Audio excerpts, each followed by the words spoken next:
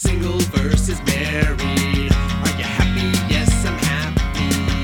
It's different strokes for different folks. The difference is who wipes your ass when you're old. Hey, everybody. Hey. This is my best friend, Tara Jean O'Brien. And this is my best friend, Tina Louise Eckert. And I'm single. And I am married. And this is Single versus Married. the podcast.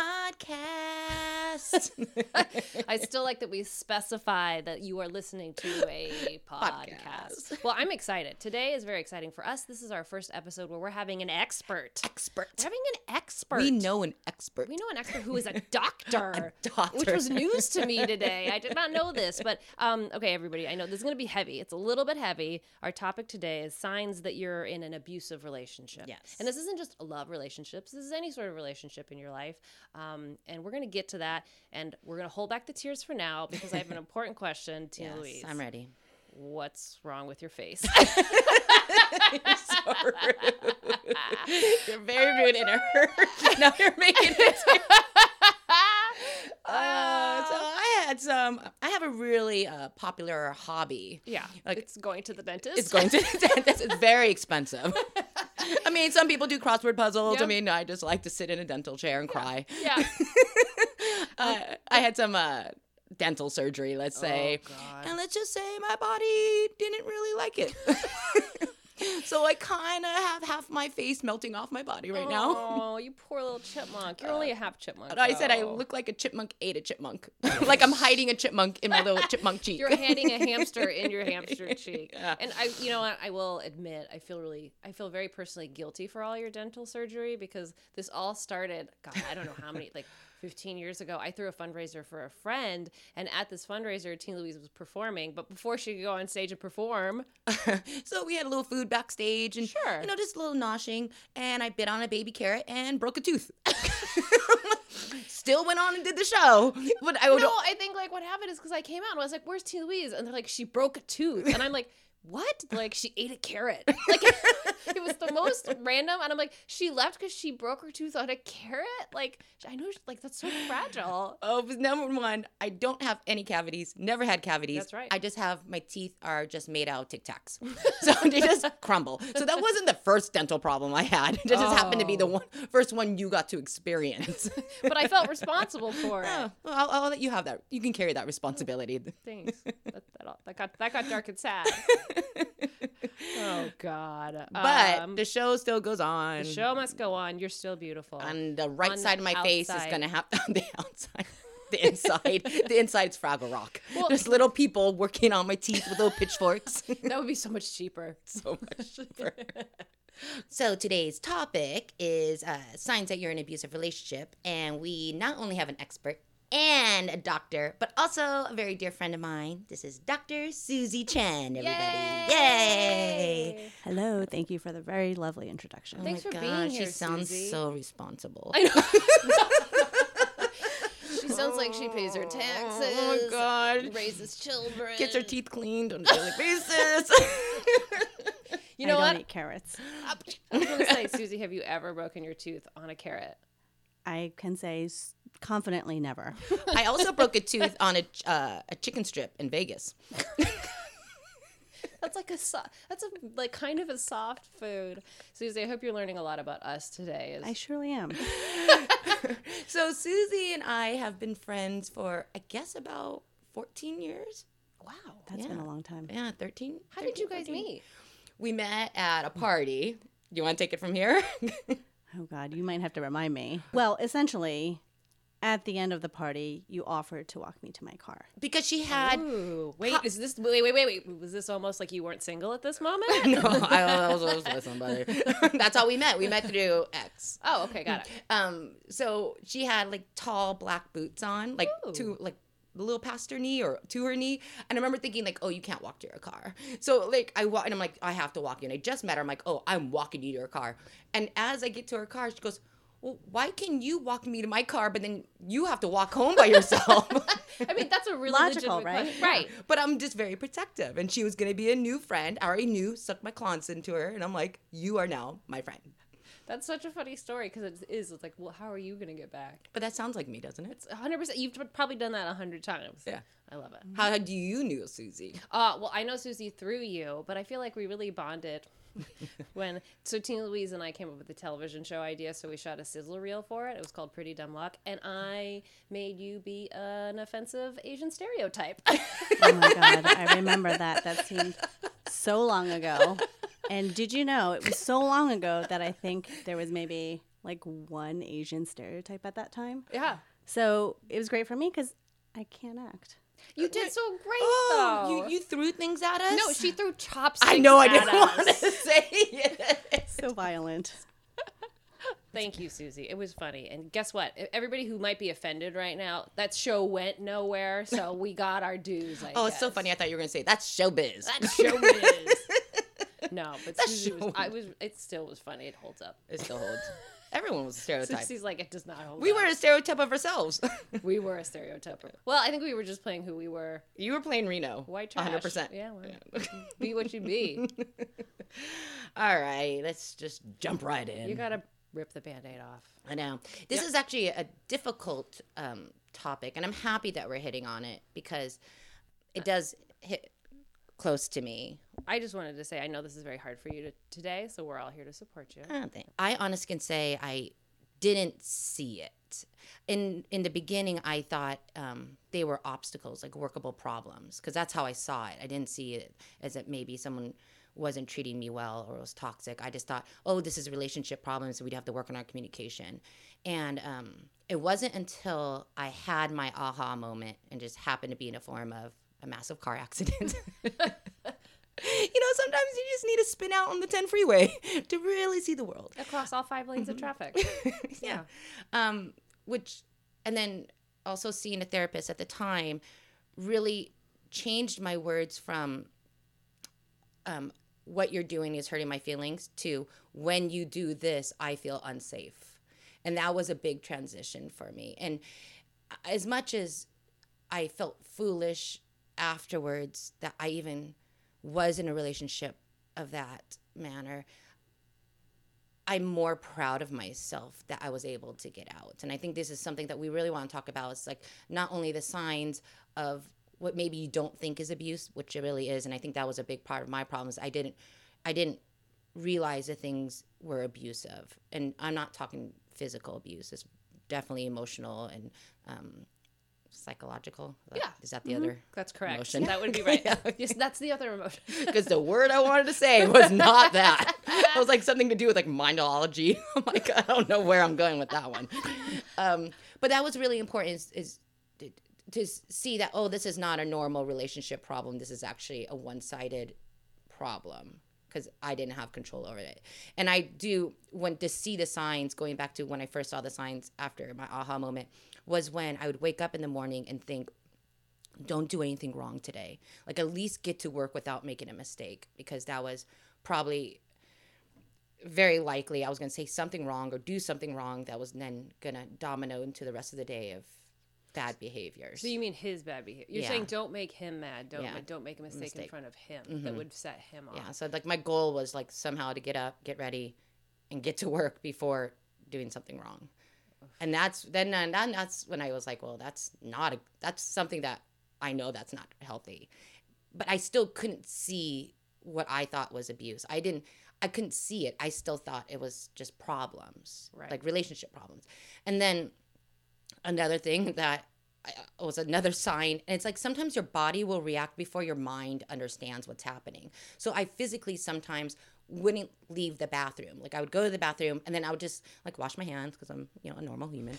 But then I would sit on the floor, not like a normal human, and just like sit for a while.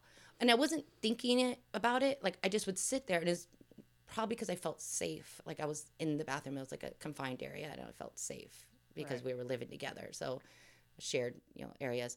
And the same thing of coming home, I would sit in my car before going upstairs because I didn't know what I was walking into. So these are all signs that my body knew before my mind and my heart did. Right. And then when I did see it, and then definitely with the help of a therapist, it's definitely helped me divide my feelings and really understand it more. Then I took action. Right. Yeah.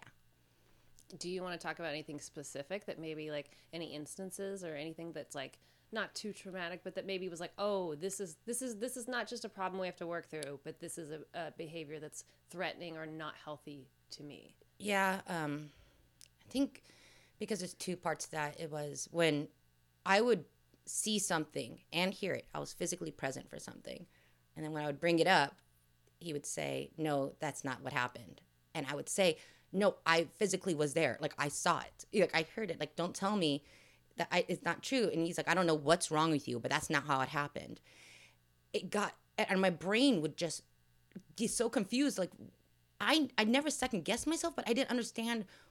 Like, it was almost if he was coming at me with another language. Like, Right. what? Because it didn't make sense to me. I don't know what's going on with you was a constant phrase.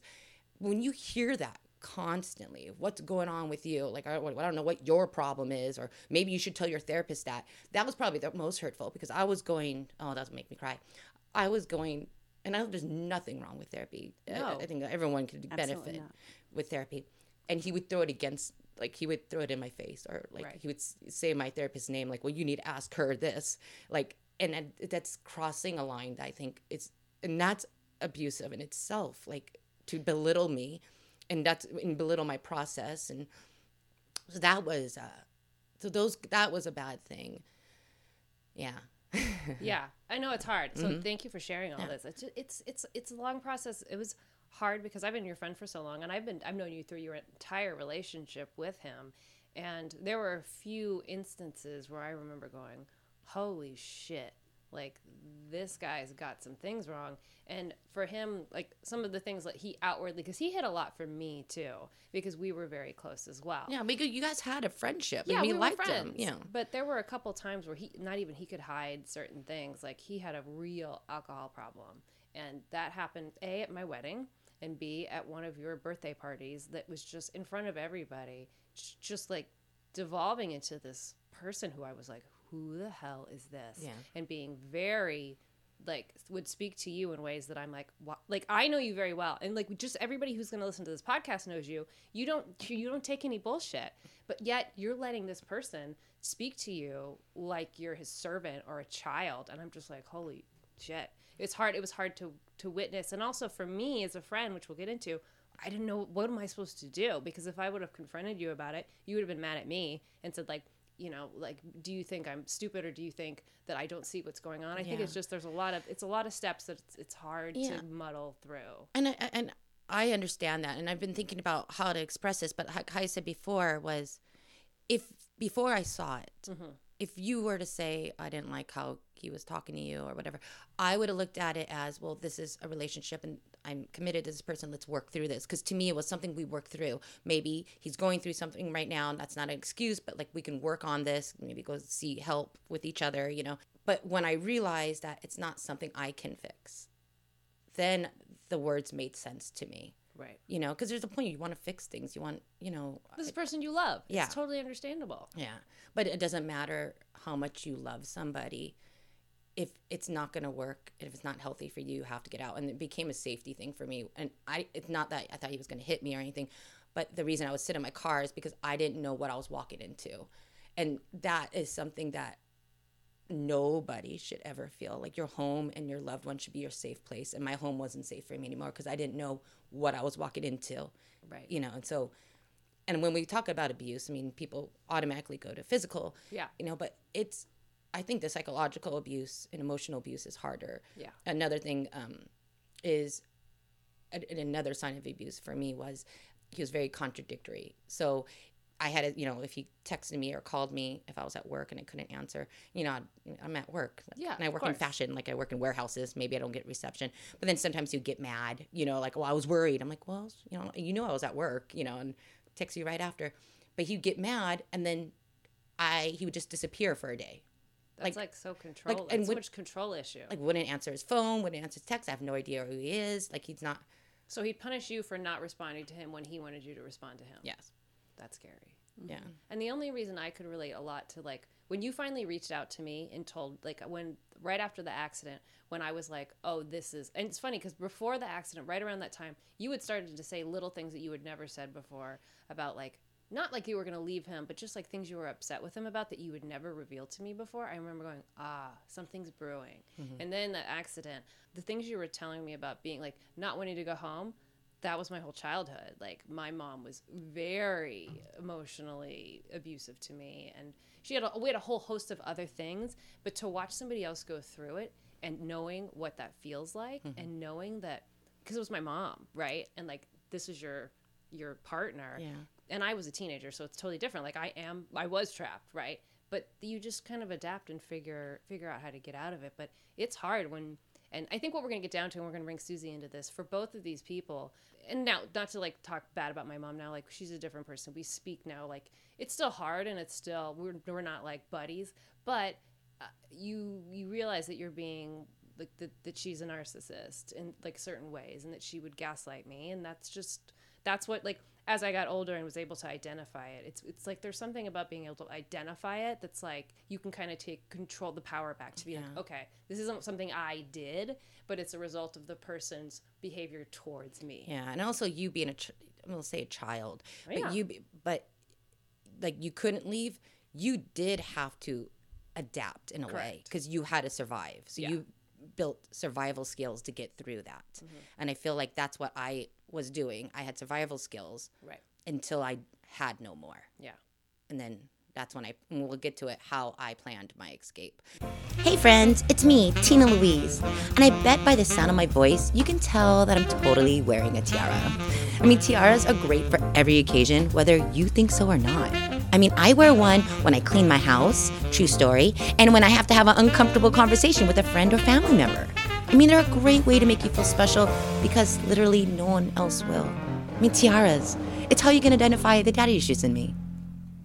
Suzie, for our listeners, can you define what a narcissist is and what gaslighting is? Because for us, it's like normal verbiage now. Yeah, I think people throw those terms around a lot, and I think most people don't. Like, you're like, oh, that guy's such a narcissist, which in some cases, like, he's also just hot. I'm just saying. Absolutely. So a narcissist, I mean, any of these terms that we're using or that you're using, a lot of it has become popular language, part of our popular vernacular. But, you know, when it becomes problematic is when it starts to really impact other people or hurt other people. Some people can be really into themselves, but if they're not really hurting other people or themselves too much, not really a big deal.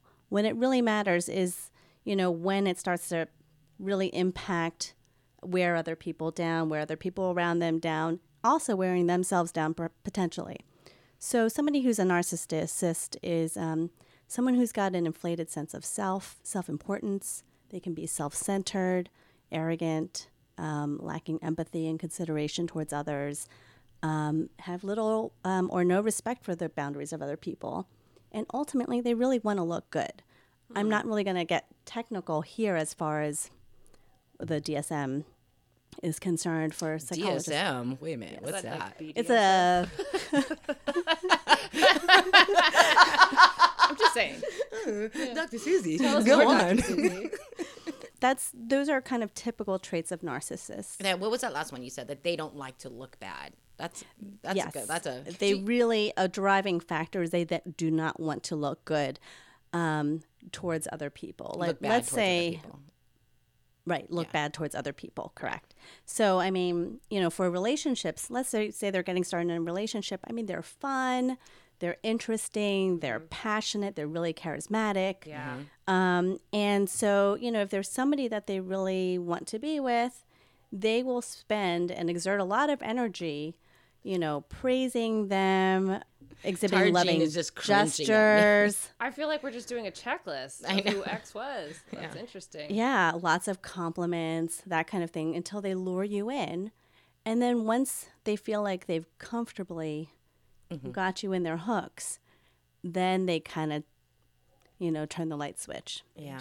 And then it becomes kind of cold and critical. Yeah. And then I know I touched upon what gaslighting is, but you want to tell our listeners what gaslighting is. Okay, well, gaslighting, it's actually probably a term that's newer, but the concept has been around for quite some time now. It actually Since the Egyptians, right? Absolutely. You're saying like King Tut was like, oh, you guys can't do that. You guys are so bad at that. Is that your? I'm gonna stop now. All right. I'm sure it's been around for a long time. All right. But for gaslighting, it really, that term came from, there was a play in 1938 called Gaslight, in which the husband tried to drive his wife crazy by turning out the gas lights, turning them down a little bit, making them dimmer. And every single time she asked, "Are those lights dimmer?" he would say, "No." Yeah, I saw this. I didn't know really. this is- It's so This is interesting. that's fascinating. You can watch Was it on this YouTube. on Broadway? There's a movie. You're so highbrow. I'm like, you go see it on YouTube. You're like, is this on Broadway? She said it was a play. Yeah. Wow. Yeah, it was a play originally, and then they turned it into a TV show. So I now believe. to translate that into like today's terms, Mm-hmm. it's like what I said when. You want to do it Broadway style? Wow, I wasn't even there. Let me tell you, you don't know what you're talking about. You're I was crazy. there, Copper. I saw the whole thing. The lights are going dim, aren't they? Aren't they going dim? But it is. It's like, as I said, like I would say I saw something, and he would say, you didn't. No, you didn't. Right. So absolutely. So when the perpetrator manipulates the other person into doubting themselves or questioning their own experiences, feelings, instincts, their own sanity, and which sounds like a lot like what you described earlier. Yeah. Why do they why do you think that's a trait? Like, what is that? What is the power behind that? It's a form of manipulation. So Control. and control. So once somebody's worn down in a relationship where you're feeling, you're constantly doubting yourself, your self-esteem isn't that great, you're kind of a little bit more isolated from your friends, it's just another way to control and manipulate you. How I look at it, it's like Yeah. if you wear someone down so much, like kneading dough, and I get so pliable, then all of a sudden you can start molding your dough however you want. Like he can start molding me how I want. Because I'm so broken down, all of a sudden he can now make me how he wants me to be. And right. And somebody who tends to or can fall, anybody can fall into that type of relationship. Right. But once you're in there, there's a lot of loyalty towards your partner or family members. You want to defend them. And you're also thinking, oh, it must be my fault. So you're constantly walking on eggshells, and you're just going to be trying to make everybody else happy. Which you won't do. You won't be successful at it. It's something I saw. Like the eggshell thing, I mean, I verbally would say that exact words. I felt like I was walking on eggshells. But like I said, when I would wake up and like not want to make a mistake with him, I ultimately was. I mean, if I didn't, he'd find a mistake. I think that's when... And I know we're just focused on just narcissistic behaviors, and there's other signs of abuse. This is all a spectrum, right? And like we've all had a bad day and we maybe take it out on our partner and things like that. How do you know the difference between you're in an abusive relationship versus just an unhappy relationship? A lot of it stems from how you might feel like you relate to your partner or friend, whoever it is. If you're feeling constantly like you're walking on eggshells with them, if you're feeling anxious or fearful, speaking up about your own feelings or experiences, and you're doubting yourself, you're feeling kind of confused or crazy, you're questioning, am I too sensitive? Maybe always apologizing to your partner or always trying to make them happy. I feel like that was a way I thought I can get out of something quicker. If I just apologize, like I understand, and I would apologize to just hopefully to stop the subject from moving forward. Yeah. Or sometimes you might be constantly making excuses to others about your partner's behaviors. You might withhold information about what your partner's doing or your friends or family members are doing to avoid any sort of like explaining their behaviors or avoiding embarrassment that you're in that type of relationship. But if you're unhappy, I mean, generally it could be the relationship is okay. You're not necessarily feeling anxious or walking on eggshells or fearful of your partner. It could just be sort of like you've got to improve your communication a little bit. Your partner or your friend, they're not belittling or invalidating your feelings anyway. They're generally supportive and consistently caring in some sort of capacity. So like the foundation. There's a consistent positive regard and relationship Right, but then you get to know somebody and they might be into tech now, and then you're like, ooh, it's time to go. God. Right. Maybe So your value terrible. systems just don't match up. Your That's interests just don't exactly match what up. I meant, Yeah. Susie. Yes. Thank you, Dr. Susie. Well, what if okay, say you suspect you're in an abusive relationship. Say you're like, this isn't unhappy. This seems like one step further. Like, what are the best steps for, like, what do you do? How do you start? Yeah, I mean, if you have some friends or family members who you trust who are not judgmental, you can certainly begin by talking to them about it. It might be really hard because sometimes people might share things with you that you don't want to hear. Kind of just sit with that, because a lot of them, the people who really do care about, will notice these things happening. They may not say something if they're not comfortable, but just start by having that conversation with them. Later on, I'll be giving you some resources. You can go online and read about what it's like to be in an abusive relationship, or if you're with a narcissist or gaslighting. You can certainly look all those things up and start to educate yourself. Be aware of the clues that you're in that kind of relationship, or if somebody's doing that to you. On that, when sharing with somebody, there's things that you can share that you don't realize is bad or hurtful, because you're used to it. So when you hear someone's reaction to something that you think is normal, commonplace, and you hear the reaction, that's really helpful. Yeah. Because all of a sudden it makes you feel not so alone in even thinking that maybe that wasn't healthy. When you say, like, steps that we can take is talk, first step is educating yourself, like maybe start looking things up. I mean, obviously, if you're getting physically abused, that's a little more. Which we can give, Yeah, we'll get go into that. But as well. but when looking things up, but then when you start talking to somebody you trust, and that could be a therapist or it could be a friend, a mentor, like just somebody that you can, when you see and hear their reaction or just the look on their face, you get a little shame too. How did I let this happen? I'm not a dumb person, but you're not dumb because you got in that situation.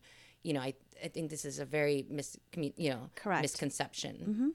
But the talking about it that was probably eye-opening for me, just to hear someone be like, oh, that's not good.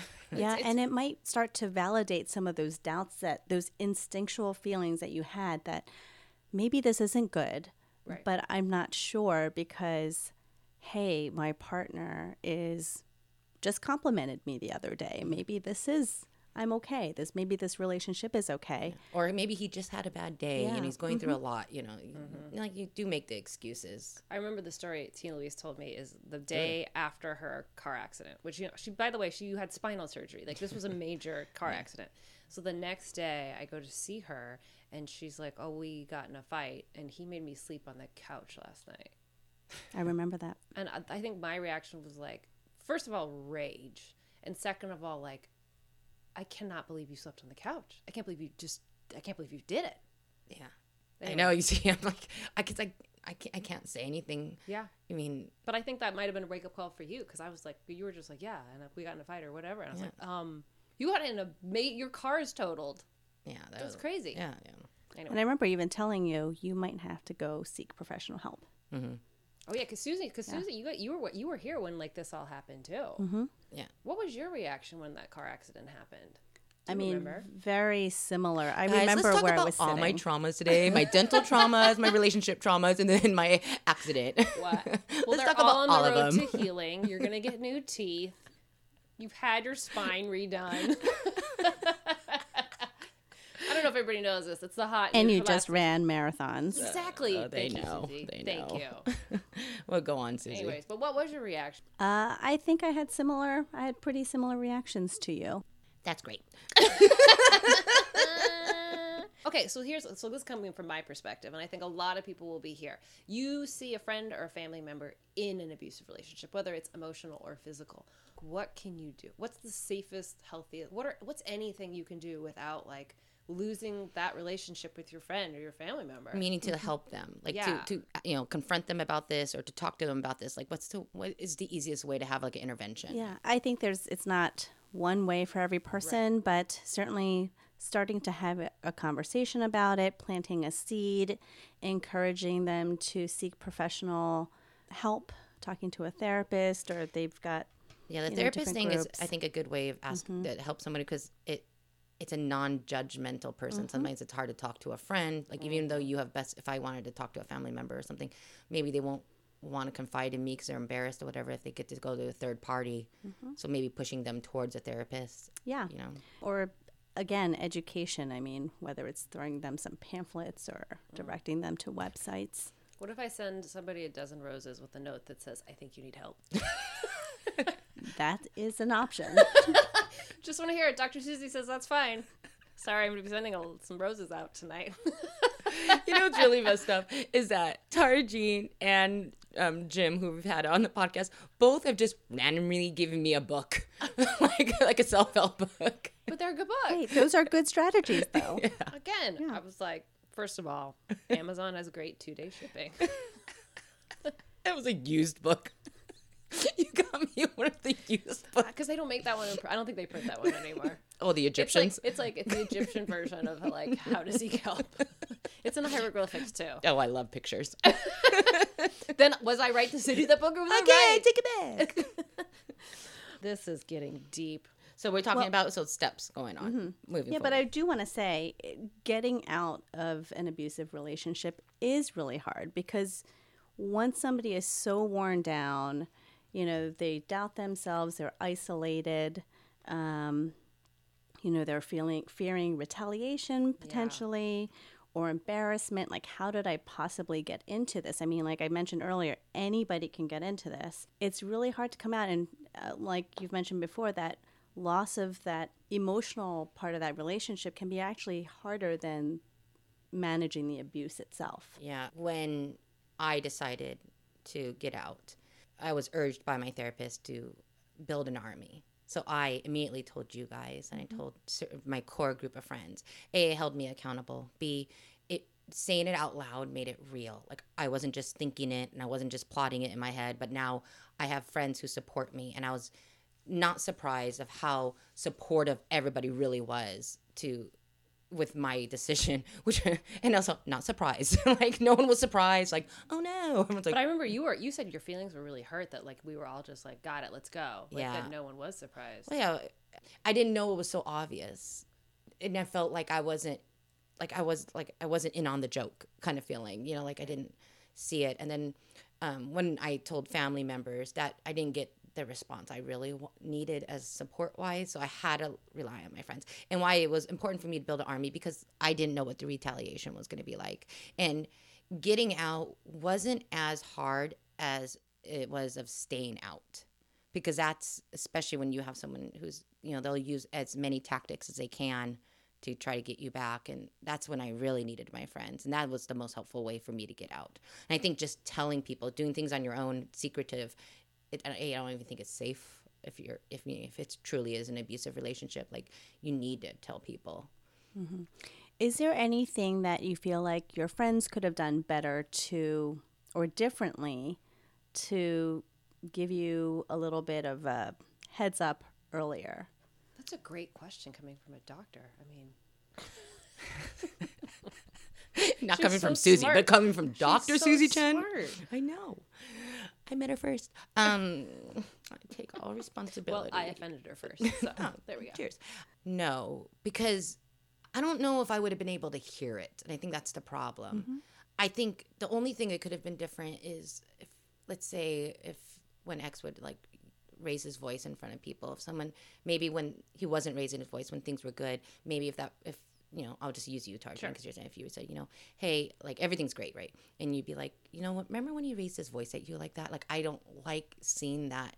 Maybe I would have been able to hear it that way. You know, when you say it in the moment, like, he shouldn't be treating you like that. I'd be like, okay, you know, like, it's so much to deal with. Like, I can't even deal with you now critiquing my relationship, you know, or I have someone else critiquing me. But I think if you would have brought it up at a different time, maybe we could have had more of a conversation about it. But it's not your responsibility. I mean, obviously, it's not my friend's right, and responsibility. it is hard, because I think there's times I would think that I said something that would lead you to that. I just didn't feel comfortable saying it directly, or me going, oh, she doesn't want to hear this, so I don't feel like I can say it. So do you think most of the reactions and the things that like T. Louise is saying is common? Like, that's a normal, like, this is what most people go through? Yes, I think it's very common. I'm common. Only in that aspect. There you go. Thank you. There you go. Yeah. So other than that, I don't know. I mean, like if someone had an intervention, just like we talked about, like an intervention. And when you say, well, I don't know if I wanted to hear that, I don't know if that's really true. If it wasn't, I think what was sensitive, and this is just me, if I didn't want to be critiqued that I'm making, that's somehow my fault, or like, why would you let him talk to you like that? I'd say if it was coming out of a place of love and concern, and like just like, and also like an Oreo method, how you say something, positive and then constructive and then positive, like maybe I could have heard it for me personally. I don't know, because I think at the time I was trying just to get through it. So Tina Lee's brought up a point, like, once you're out, for people especially who, like, there's a charming person who doesn't want you to leave, what are strategies that maybe you can, like, help yourself stay out? Because ultimately anybody in their heart knows what you just left. That's not going to change when you go back. I need some safeguards. Yeah, exactly. Yeah, I mean, it is hard, but part of it is just building back up your self-esteem, learning how to be assertive and setting those boundaries, building a life outside of your relationship or your life with that individual. When you leave, you leave. You don't threaten leaving, you just leave for good. There was one thing that I actually read or heard about it, and I really love this. It's the only way to win is not to play. Yeah. Or you play along and keep your mouth shut until you can actually get out. Yeah, those both make sense. I totally understand that. And just being persistent. I see, I don't want to say mistakes. There was a lot of mistakes I made when I finally got out. I never went back. That's not a mistake. And I don't even want to call them mistakes. I think there's things I definitely could have improved. I think I isolated way too much. But that was my my self-defense mechanism. That's finally had control to protect myself, and I kind of went to the other side of the spectrum. In retrospect, not the healthiest. But also, the thing about building an army is when you get out, I think it's really important that you take care of your friend or your family member by checking in. I think that was the most important, is just checking in. Maybe I didn't have the most positive things to say or nothing to say, but just checking in on that person, or maybe getting out of the house once in a while. Yeah. Even though you're like, I'm not leaving. Like, okay. Yeah. You're like, no, I'm literally not leaving. Yeah. Because I finally had somewhere safe. Like I had safe, and I wasn't going. It was yeah. And again, I want to remind everybody, because what we're talking about is that we moved her out of her place that she shared with X, and moved her into a whole new apartment, and we did that like over the course of a weekend. And this is not physical abuse. Like, we're talking about emotional trauma, emotional abuse. And so, Suzie, what do you say to anybody that's like, oh, it's just he, whatever, he tells you you're ugly, or he tells you you're stupid, versus like hitting you? Like, do you think there's like a real difference between physical abuse, emotional abuse, or is it all equally as traumatic? It is all equally as atrocious.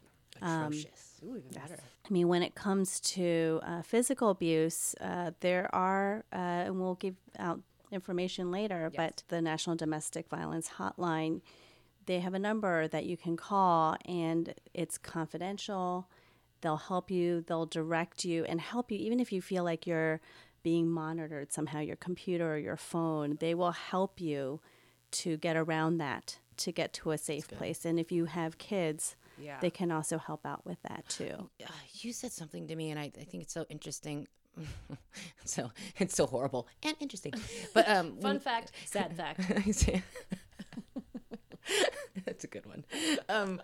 When, let's say I'm married and my spouse is being verbally abusive to me, and my kids are present during that, you said that's a sign of child abuse as well. Like if he's physically abusive to me in front of my children, that goes under child abuse. Just so because children are witnessing domestic violence. I told Tara and Jean this, and we both were like, I was like, oh, I guess. It's just so interesting that that's how it's defined now, because I think when we were all, like, at least, I mean, I don't know, maybe we're just totally broken people, but like, my parents got divorced, like, they fought in front of us, and, I think I saw horrible things. Yeah, like, I saw horrible things. Yeah.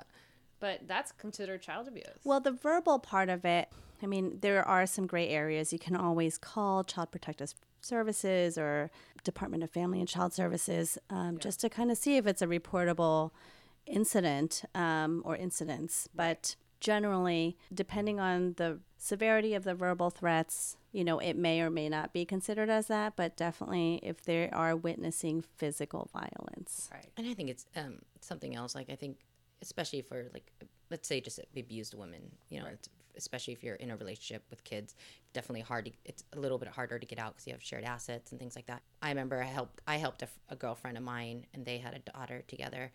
The way I was able to help her decide to leave that relationship is I convinced her to help her daughter. Like she wouldn't help herself. She would just take things in private from him. Mm-hmm. But when I said, like, you can't let your daughter do this because she's going to continue the pattern, like, I just kind of sold it that way. She found the strength, and it happened within a week. Like, we got a restraining order, like, and then now she's amazing, amazing. I think an important message to get out there too, and I'm sure you would agree with me, Dr. Suzie, is I think a lot of people listening too, like, maybe they don't have a best friend. Maybe they don't have a family member that they trust. I don't think anybody is alone, honestly, like truly, truly. So this domestic abuse hotline, can you just talk to somebody? Mm-hmm. Is that not just to come up with a game plan and to do the like dramatic, like we're going to get out, but is that just something you can do and call? Absolutely. You can give them a call. You don't have to do anything unless you're ready. But once you're ready, they will tell you how to safely get out of your situation. They're not going to tell you their address. They don't advertise their address, but they will help you create a safety plan to get out of there when you are ready. And is this a national program, like people in cities from all over the country? It is a national hotline, domestic violence hotline, or for intimate partner violence. But they also have local chapters. You want to give out that number right now? Absolutely. So the National Domestic Violence Hotline, or their website is thehotline.org. And their phone number is 1-800-799-7233 or 1-800-799-SAFE, S-A-F-E. They're available 24/7, 365 days a year. If you're concerned about talking, they also have online chat available. Oh, that's good. That's good to know. And it's also something, give out more information, is that when you said we're not alone, there's so many forums. It was something I did too. Yeah. You isolated. But I went on forums, and you just start reading other people, and other people would comment. Mm-hmm. I was more of a voyeur, I think. Voyeur. I was so proud of myself. I'm so proud of yourself too. I saw the word. I'm like, pretty sure this is what I want to say. And also there's a movie about that, so like that's how I knew the word. Yeah. But I was a voyeur in these chat rooms because I wanted, like, it made me feel a little more validated. And I know that sounds so, to me it sounds so weird to say it because I am a very strong person for my friends. I'm very independent. Like, for me to see how weak I was and not even aware of it is startling to me, you know? I think that's probably one of the hardest blows, right? Yeah, absolutely. And it is so common. It is so common that they have a national hotline for this. They have 12-step programs for this as well that you can attend. There's one called the Codependence Anonymous that you can certainly go and find a supportive network there as well. I actually had a friend of mine who was at my wedding, like a couple of days afterwards, sent me a website, and they just said, hey, I think you might be interested in this. And it was like the daughters of narcissistic mothers. And I remember going, because at this time, I did not think that's not what I thought my mom was. Like, it took me like to my mid-30s to be like, So they sent this to me, and I'm like, that's so weird. That doesn't make any sense. Like, yeah, my mom's crazy. She's mean. She's whatever. And I started reading it, and it was literally like a little box where I was like, yep, that. And it does. It makes you feel dumb, and it makes you feel like you internalize it in certain ways. Well, you don't realize it because that's how you grew up. You didn't know that there was any other way. You didn't know that things could be better or different. Fun facts. Another program that we'll Fun fact, sad fact. Fun fact, sad fact. Let's do another podcast, Fun fact, sad fact. Love it. Love it. We're going to do a whole other episode on this topic. And I don't know if you know this organization, Suzie, but it's called Impact Personal Safety. A very good friend of mine works with that at the chapter in Denver. I've taken it here in Los Angeles. And it's a recovery program. It's a full physical contact fight. And it's for a lot of women who've been in domestic violence situations, who have been raped, who have been physically abused. And it's all about like regaining your self-esteem and your power. And I think we'll give out more information on that podcast, but this very much ties into this topic of what happens when you leave. You have to rebuild yourself, and there's no shame in reaching out for help. What was the name of that again? Impact Personal Safety. For me, what was helpful, like I cannot remember any forum I was ever on. I feel like I went through my history. I'm like, don't know where that went. But what I did revisit is I have had this book for a long time. And when I was planning my escape, for some reason, I was drawn back to this book that I've had for I've had it, lent it out, rebought it. But it's called When Is Enough Enough? It's by Lori Ashner and Mitch Meyerson. And the byline is what to do if you never feel satisfied. But it's when is enough enough? And each chapter hits on something different. And it's from a psychologist's point of view and to give very personal examples. But what helped me was rereading it with new eyes. Everything made sense because they're all kind of, the chapters are all something with any kind of abuse. You know, it kind of hits on every aspect that you can think of. And that helped me because I needed validation. Yeah. That's the number one thing I needed. And I was getting it from my therapist, but then I kind of felt it was one-sided, you know, because they're also, I doubt how I was portraying it. Like, was I just making myself sound like the victim? Right. You know, but this was what gave me the confidence in myself that I wasn't making all this up and not to be embarrassed about it. You have plenty of other things to be embarrassed about. Oh, my teeth, obviously. Suzie, do you have any final thoughts for us or the audience? You know, I had mentioned the National Domestic Violence Hotline. If you want to read more about it too, you may go onto the American Psychological Association website, apa.org, or psychologytoday.com. And you can read about any of the topics that were discussed today. Cool. Lots of different articles. If there are concerns about child safety or anything like that, I had mentioned earlier also you may call or look on the website for the Department of Children and Family Services or Adult Protective Services for older adults or dependent adults. So if there are concerns about abuse or violence. Yeah, because you got to remember, like, I really hope this episode comes across if we're really trying to hit all relationships, not just, you know, a single or married. Not just romantic. Yeah, not just romantic, but like, you know, it could be disabled people, elder abuse. I mean, there's, there's just, it all kind of goes underneath the same umbrella of being a victim. And that there is no shame in being in that situation. The best thing you can do for yourself is to, you know, find these resources, get hooked up, get educated, and find a way to get out and then hold your ground once you're out. I can't thank Suzie enough. Dr. Suzie Chen. It's Dr. Suzie Chen. I'm sorry. But honestly, it's such a pleasure to have you on and just added so much information. And you definitely make the rest of our friends sound really stupid.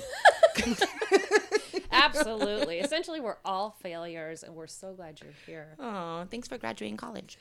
You're welcome. Yeah, beyond college, graduate school. Oh, God, I don't know. Ah, Suzie, thank you so much. It's so good to have you here. So good to have you here, Tina Louise. Well, you too. Thank you. We should end it on a little more of a positive note. Well, okay, the positive note is that one day you will have a full set of teeth. That is true. Hey, I got a cat. Because that's right. We forgot about this. So we're talking about all the sadness that she went through. Okay. Well, X didn't want a cat. So the first thing when Suzie, it's ironic that you're here. Oh, that's right. I forgot. Susie's the one who she posted a picture of a rescue cat. And I was like, oh my God, that's the most beautiful cat I saw. So right immediately. Tara Jean jumps on the Facebook post, like, yes, you need to get this cat. And I ended up getting that cat. And as silly as it sounds, that cat, and this will make me cry. Trying to end on a high note, but here comes the tears. The cat saved my life, pretty much. She's like, A, I really wanted it. But B, it gave me unconditional love. But also, who did she look like? Jodie Foster. This cat literally looks like Jodie Foster. We're going to tweet a picture of her. Don't worry, everybody. You can follow her on Instagram. Is Jodie Foster the rag doll. I really tried to turn this, and I did. I did a pretty good job turning that boat real hard.